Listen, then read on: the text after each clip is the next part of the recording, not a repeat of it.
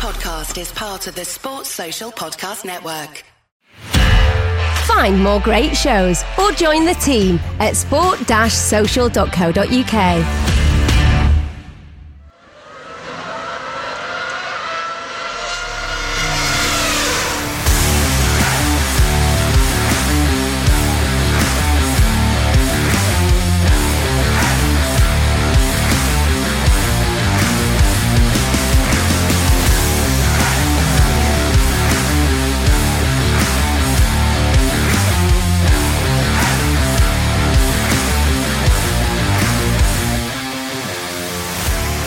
Hello everybody, welcome to another episode of Hot Lap. This is dead weird doing this today because, as I've told you all before, I hate doing podcasts when I can't have earphones so I can hear myself back in them because it feels weird. And for some reason, that with the new Mac that I've been dead happy about and telling you all about on social media and podcasts and stuff, the monitor feature isn't working properly. So I don't quite know what's going on. So I feel really weird doing this tonight. Anyway, we had a Grand Prix. About 4 hours ago, I watched the Portuguese Grand Prix. I think I enjoyed it slightly more than you guys did. I think there was a lot of people saying how they thought it was boring and how they thought nothing happened. I thought it was just one of those races where sometimes we get a race which feels like something could happen, but it never really materializes. But I wasn't bored at any point through it. I didn't fall asleep. And being, steadily becoming an old man as well, I didn't feel tired. I didn't yawn, and I've had 2 nights out on the bounce, which is virtually unheard of in recent times. So yeah, it was okay. Anyway, let's go to the back of the grid, work our way up to the business end of the grid, and we'll talk about said teams and drivers along the way. Kimi Räikkönen, DNF. Bad times for Kimi. Apparently misjudged not misjudged, but he was fiddling with some buttons on the steering wheel and careened into his teammate. It's not ideal for Kimi. He probably would have had a pretty good race as well, I think, because Giovinazzi didn't have a bad race. I think there's a half a chance Kimi could have snagged himself a couple of points. Incidentally, just before going with the podcast, I saw that Kimi's the penalty which made him lose points at the last race has been upheld, so he's not getting those penalties back, even though Alfa Romeo were trying to get them back for him. 9th, Nikita Mazepin. Right, so as you guys know, I wouldn't say defended Nikita Mazepin. I would say I have not been interested in celebrity news stories about Mr. Mazepin, and I have always said we should allow the lad to do his talking on the track, and we'll see where he, see what happens to him in a few races' time. He was fucking awful today. That was awful. I'm not sure where it goes for him here. I mean, it's not just that he was slow. Then when Lewis Hamilton, or was it Lewis Hamilton that tried to lap him, or was it Max Verstappen? I can't remember now. That I remember somebody was trying to lap him, and he just wouldn't allow himself to be lapped. It's ridiculous. That sort of thing is just insane to me. So yeah, not a great day for Mr. Mazepin. One of the depressing things about people like this getting into Formula One is, much as Lance Stroll, it's like an indefinite waste of a seat, isn't it? We've never had this situation before. We've never had this situation of that I can remember, where not only has somebody got enough money to pay their way into Formula One, they've also got enough money to buy a team and pay their way into Formula One. I mean, obviously, you guys know just how much I enjoy a good piss boil, so he does have value. And the fact that there's talks of his family buying Haas and William Story coming in as like a sponsor with the whole thing. the piss boiling potential is off the chart. It's your lad, what's his name? Oh God, was it Matt? Your lad Matt from WTH1. He is going to have a fucking meltdown if that happens.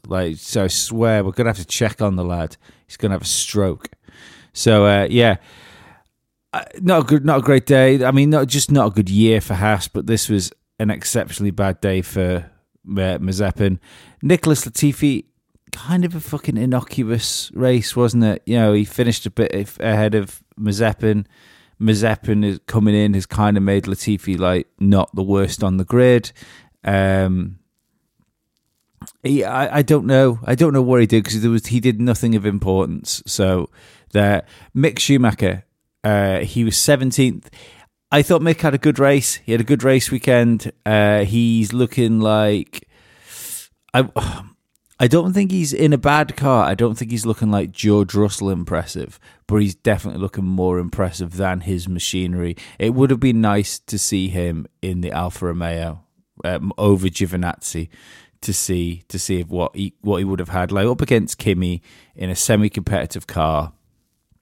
It would have been interesting just to see where he could have got. But decent race for Mick Schumacher, considering how bad that Haas is. Finishing ahead of his teammate and a Williams is probably the best he can hope for, unless George runs into trouble, because I kind of think George will always have the edge on him as far as talent goes. So it's where he kind of belongs at the minute.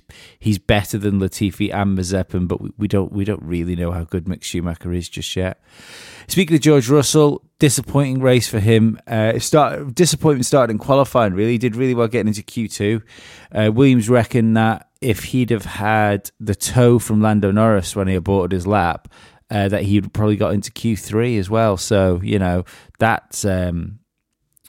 that's pretty impressive to think that Williams nearly made it into Q3. But there's just, it's him. It's not the Williams making it into Q3. It's George making it into Q3.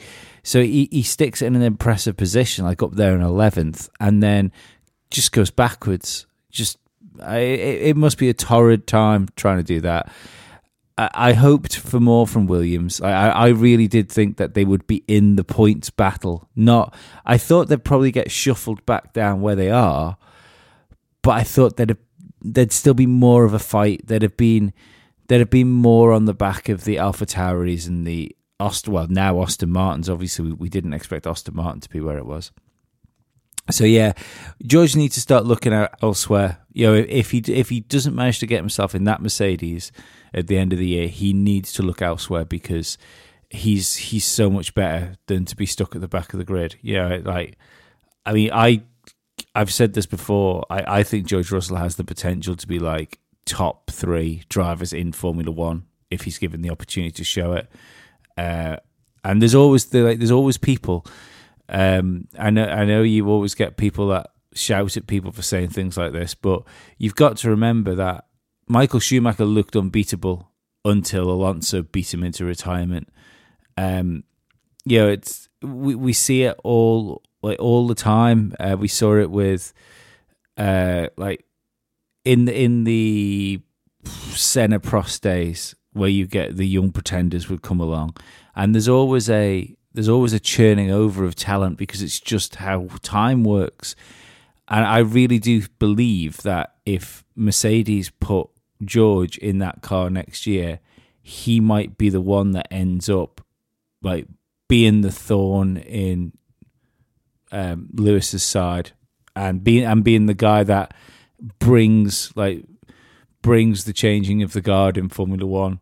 More so than what I think. I think Max Verstappen has the potential to do it, but he just hasn't been given the machinery thus far. And we'll talk more about that later, because I still think he's got it, but it's clear that clearly the battle's a lot closer than we thought it was going to be after the first race and second race, even though Lewis did exceptionally well in those races.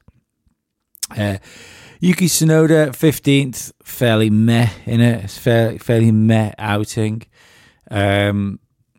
I did think this would happen. I think if you think back, it's the people talk very highly of him, but I think he was given a little bit, maybe a little bit too hype, too much too soon. So I don't know. There's something strange with Japanese drivers in Formula One. I don't quite know what it is. They always come in. Every Japanese driver I can think of that's come in with backing, like a Takuma Sato or a Ukyo Katayama. Not Ukyo Katayama. God, no, definitely not him. Who was the other guy? Kobayashi. And there's something about Japanese drivers that I think people will them to do well. I'm not sure why. And maybe they will them to be a little bit better than they are. I mean, and this guy could be, like, he could be amazing. We'll have to wait and see. I'm not saying he's not the real deal, but he's kind of seems to be there on the same sort of trajectory now. That the AlphaTauri as well, that's a strange car. I don't even know where that is in performance wise.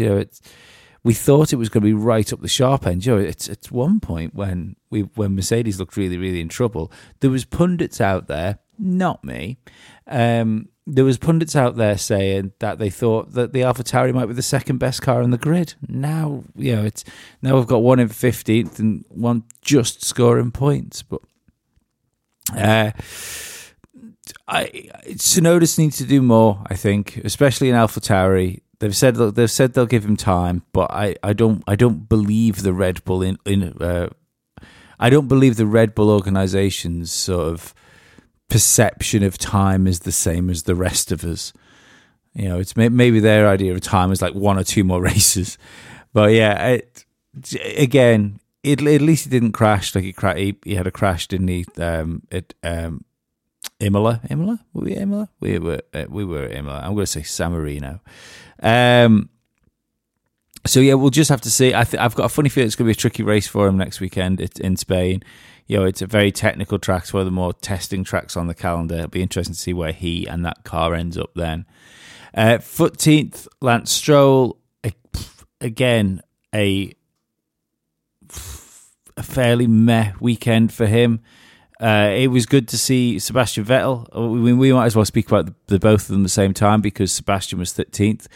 I was happy to see Sebastian out-qualify Lance Stroll, especially considering that Lance got the upgrades on the car that Vettel didn't. That car is all at sea, isn't it? It is the third best car on the grid, would we say? I think that would... Sorry, the third worst car on the grid. Only really the Williams and the Haas, I think, are absolutely nailed on less pace than the Aston Martins. The AlphaTauri, I think, has got more pace in it. Obviously, like Pierre showed that today. On a normal day, I think you would say the Alfa Romeo has got more in it than a Aston Martin. It's not what we expected, is it? It's from last year's pink Mercedes to this year. It's not what we expected. And you've got to think, there was lots of talk about the pink Mercedes, and has that hurt them? Has the pink Mercedes, like the I don't know what would you call it, off the shelf car lifestyle, has that hurt them in their sort of standard development curve? Because they've always been good at doing a little with a lot. Sorry, a lot with a little. God, where am I? And maybe I wonder if that's disrupted. I wonder if this, in the same way as a government finding a crashed UFO, has this like much more sophisticated technology than they've had before in a year-old Mercedes. Has this thrown their like development path slightly? Because it's, they're saying about the rake being the issue. Mercedes have clearly got on top of the rake being the issue for their car. So I don't really see that as a real excuse anymore. So take that as what you will, but they were targeting fourth in the championship this year, and that is simply not going to happen. It's especially now if Alpine seems to be getting their act together too. If that's because Alpine were the team like Aston Martin that were a little bit at sea, and they seem to be getting on top of that, where Aston Martin aren't getting on top of it. 12th, Antonio Giovinazzi, decent race, especially after getting punted by his teammate in the first couple of laps. So it's a shame he didn't score some points. Like I say, I do think if Kimi hadn't done that, he probably would have been a couple of spots ahead. So a bit of a shame.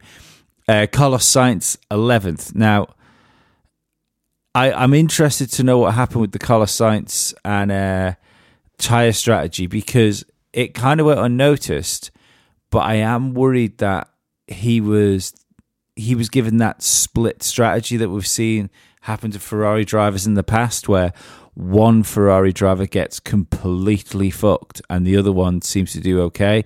Because for all of the race, that it seemed to me that Carlos was the guy on pace. He seemed the better of the two Ferrari drivers this weekend, and his tyre strategy just did him. He had no tyres towards the end, and you just wonder what happened. Like, how did Ferrari make such a mistake with one of their cars? And it's something we're used to seeing as well. It's not like it definitely wasn't a pace situation. It wasn't just the fact that he didn't get the job done. Ferrari didn't get the job done for him, and I think it's a real shame, because he, in qualifying and, like I say, during the race, looked to have the legs on Leclerc. And I do think it's from this moment forward, especially going to Spain now, because he is going to be on it in Spain. He's going to have the measure of Leclerc quite soon and become a problem to him.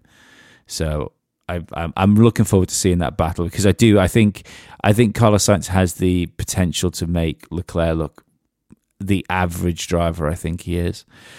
Pierre Gasly managed to get himself a point. Again, he was pretty innocuous through the race, and then it was more Carlos Sainz fucking his tire, or having his tire strategy fucked up for him, that got Pierre Gasly that point. But he was there at the end of the day, well ahead of his teammate.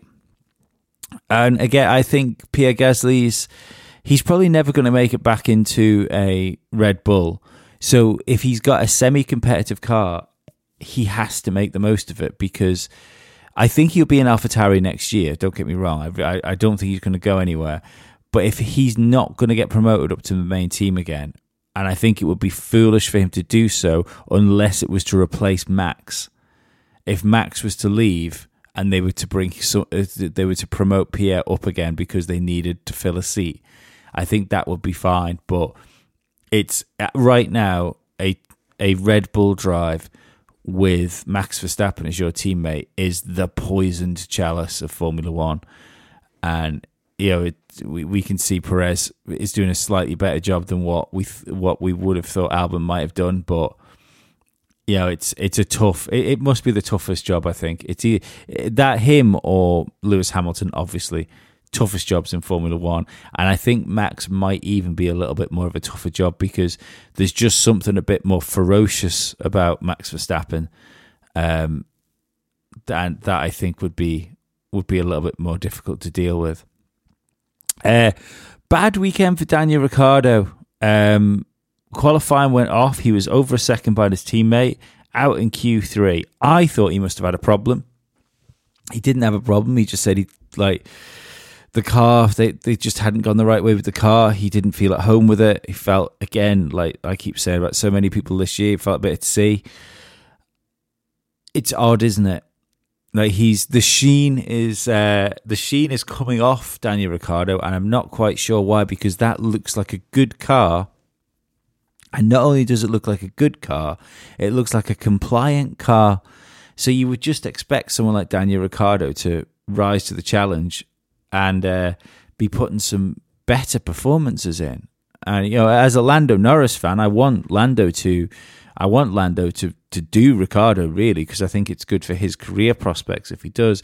But I want Ricciardo to do better, because I quite like Daniel as well. He's He always seems like a pretty cool guy, doesn't he? But yeah, he's in trouble, and he needs to get on top of this quickly, because it's okay saying we're just at the beginning of the season, but wait, I mean, where's his head going to be at going to Spain? Yeah, after this race, and then your 4 races where you've underperformed, and not only you've underperformed, your teammate is lying 3rd in the championship, like ahead of one of the top 2. Yeah, he's doing a tremendous job. So yeah, he needs to turn this around and just get some decent results. And even if he doesn't beat his teammate, he needs to be behind him and not 3 cars behind him. 8th, Fernando Alonso. Where did he come from? He might as well have not been on the circuit for most of the race. And then the last phase of the race, however they'd worked his tyre strategy out, he just came alive. And what did he pass? I think he passed Giovinazzi, Carlos Sainz. Yeah, he must have done. He must have passed Giovinazzi, Carlos Sainz, Pierre Gasly, and Daniel Ricciardo in that phase. He looked like the Fernando of old coming back through. So I really hope that was, he fucked qualifying. He was angry with himself for fucking qualifying as well. So I'm thinking that maybe finishing behind Ocon isn't really the story, because he looked set for maybe a top 4 or 5 in qualifying. He looked on pace with the McLaren, or the McLaren of Lando, in qualifying until the last runs were kind of a bit dump. So I'm excited. I think this is just the right time for Fernando to start getting his head around the car. We go to Spain next. We know what Fernando's like when he goes to Spain, unless there's a Pastor Maldonado in front of him and he comes second. But he's going to be out to impress he'll be out to impress his fellow countrymen, even if there isn't any in the stadium around the track. So Esteban, sorry, I just did horrible chops noises then, like sorry about that, unintentional ASMR. Esteban Ocon, 7th. Just a grand weekend for Esteban Ocon. Probably, I think, his best weekend since he came back in Formula One, maybe. He might have had a better result than this, but he looked strong all weekend. And there was no one falling off, no one making big mistakes or anything like that. He just had decent pace all weekend, and I think he looked more of a Formula One driver all of a sudden. So good stuff from Esteban. Charles Leclerc in 6th. I'm still not quite sure how he got there. He didn't seem to be on pace with his teammate. I kind of think that Ferrari might have put all their eggs in the Charles Leclerc basket strategy-wise, and that's how Carlos forgot. But that's what, shout at me all you want, but it's not. It doesn't sound out of the question, does it? It doesn't. No, I'm not going to go back and watch the race. It wasn't interesting enough to watch twice. So if I'm wrong, I'm wrong. But I did fancy Carlos to be ahead of Charles Leclerc. Lando Norris in 5th. He was in fucking no man's land, wasn't he? He was quicker than who was behind him, not as quick as who was in front of him. Made himself a menace to Sergio Perez for a little bit. And that was about it. I fucking lost 20 quid on Lando because I had 20 quid on him to get a podium. Bastard. So, yeah. But all that aside, another good race for Lando Norris. And he is looking every bit the McLaren team leader now. And I, for one, am fucking here for it. So, my guy is up there. He's fucking repping for the UK and smashing it with McLaren. Love it. Fucking love Lando. He's my new guy. So yeah, I can't wait to see what he does. I think I do genuinely, if he has a good year this year, and we have these technical shake-ups next year, he could be in a really good place if he can just push through this year, do the best he can, finish 4th, 3rd possibly in the World Championship if he can manage it. I mean, even fifth, even if he comes in fifth in the championship in the end. But if Lando can be best of the rest, and McLaren can like really do something over the winter, which their development path has been phenomenal since the key changes have been done, like to try and get McLaren back on track. Seidel, I can't say his name properly. He is the best thing to happen to McLaren he's the best thing to happen to McLaren since Ron Dennis was like successful Ron Dennis. So I think he's the best person that's been involved in McLaren since like Hakkinen McLaren days. So, and obviously Lewis McLaren days as well. We shouldn't forget that. Old Ron was at the helm for the Lewis era and did fucking exceptionally well. So there's something about him. I think Zach Brown being able to take a step back a bit, probably doing what he's good at, which is why they've got loads of advertisement on the car and why the McLaren name is all over the place. You know, he's an excellent marketing guy. And yeah, they seem to have put the blocks in the right places, and they're just building on it. And I think in 2022, McLaren will be in the shout for that world championship. I really believe it.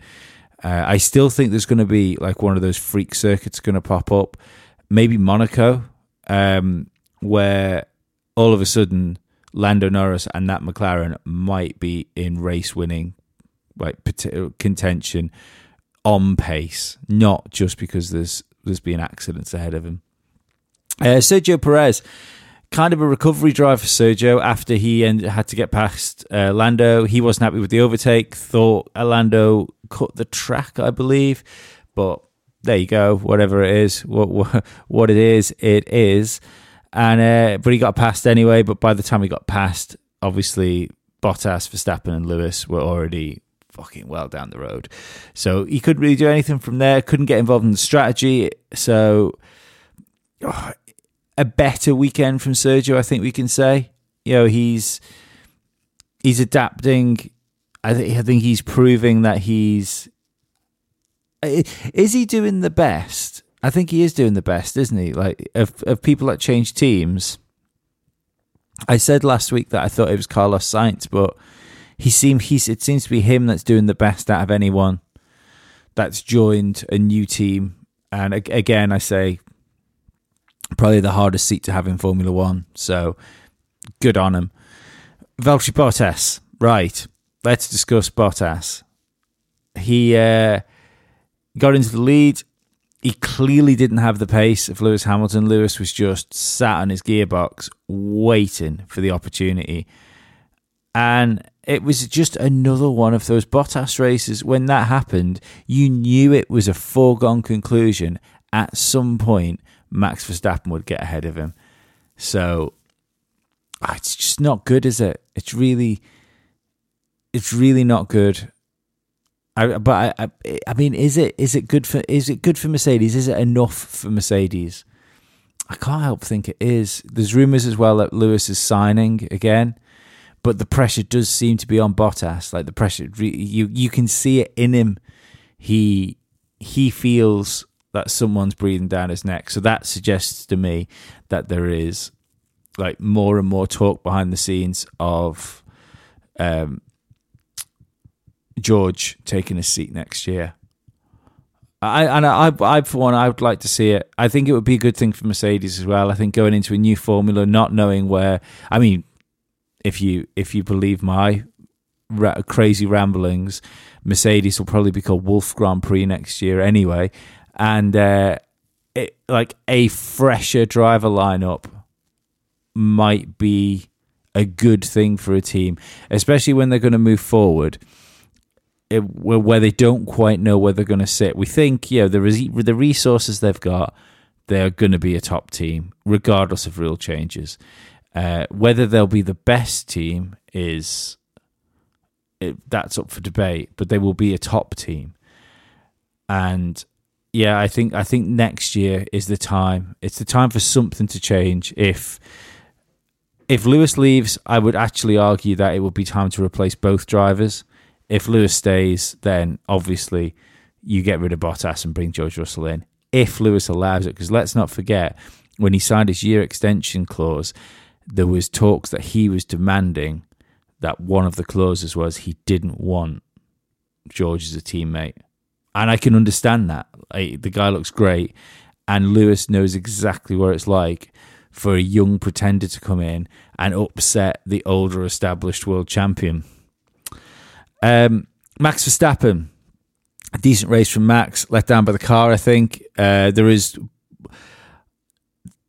cause for positivity, though, I think, for Red Bull, because this was always going to be a track they struggled on. It was going to be one of those ones where Mercedes power really, really helped them.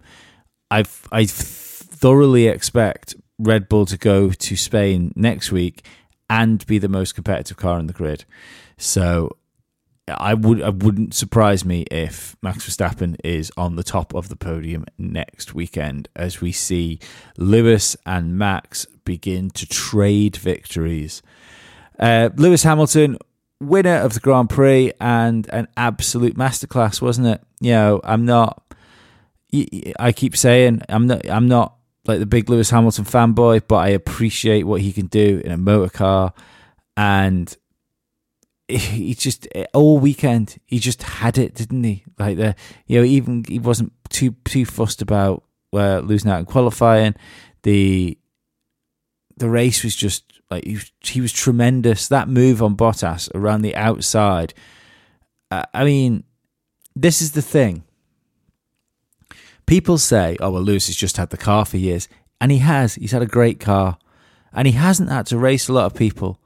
But when he does have to race people, that hasn't gone, has it? He's still just as sharp and just as aggressive at getting around people as he was when he was in a McLaren years ago. So that to me is the markings of a true great. He hasn't rested. It's not like he's got used to running at the front and forgot how to get past people.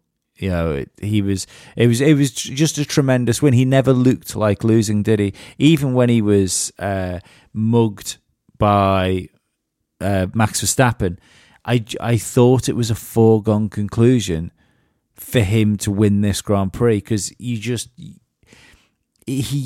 had that extra pace. He just had that extra pace in his pocket that Valtteri Bottas in the exact same car just didn't have. So it's great. We're in for such a good year. I know people have been a bit downtrodden because this has been a slightly dull race. But, not every race can be a flag-to-flag thriller. The reason some of those races where they're just crazy and there's wheel bang and there's overtakes all over the place and there's controversy and maybe a sprinkling of rain, the reason those races stand out is because more often than not, a Grand Prix is just all right.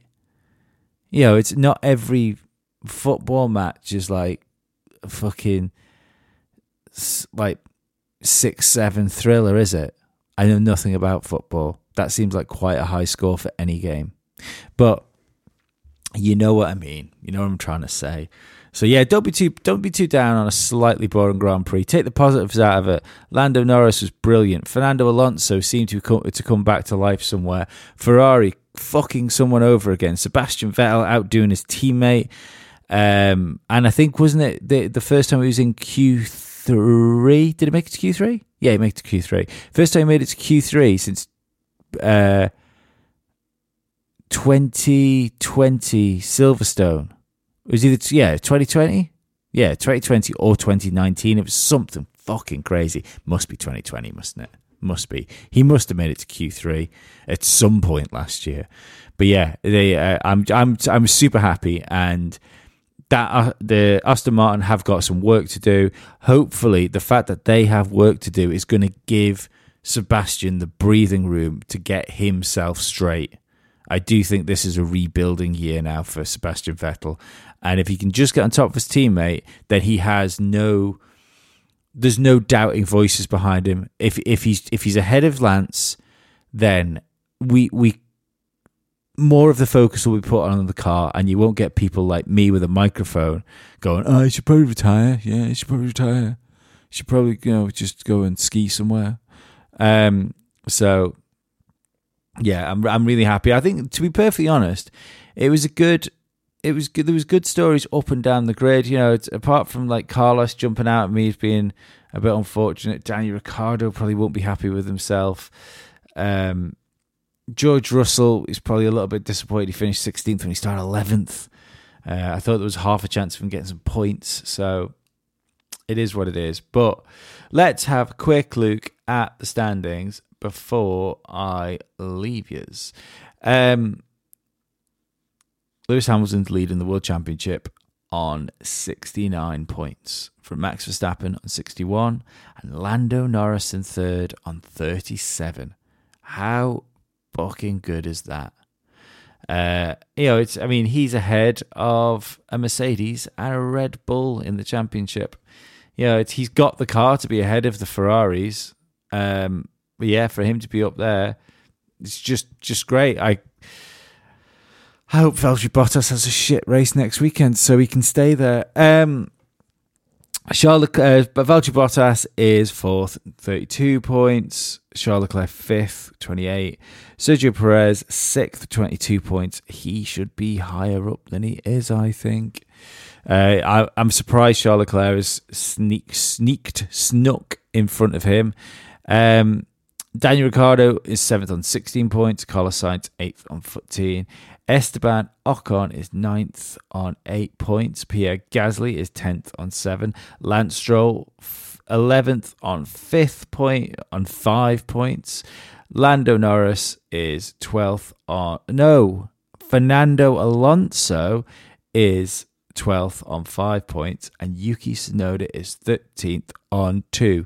Kimi Raikkonen, Giovinazzi, Sebastian Vettel, George Russell, Mick Schumacher, Nikita Mazepin and Nicholas Latifi are still yet to score points, and I would think there is a high chance that at least half of those never score a point this year.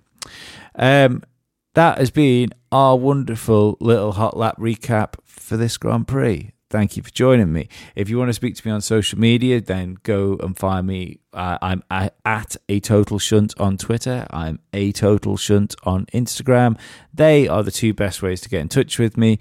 If you want to go and help out some of the other stuff I do, some of the other podcasts, like the interview style shows I do with Must See Audio, there is a Patreon. If you go to Must See Audio, that is my own personal patron that helps me do the creation stuff. When you retweet this, if you want to retweet it with a little at Sports Social, which is the podcast network this goes out on, that will show Sports Social that you guys are listening to me, and it will make them put some more fucking effort into promoting me, which I really wish to do. Anyway, I will speak to you next week after the Spanish Grand Prix. Until then, take it easy. Ciao. This podcast is part of the Sports Social Podcast Network.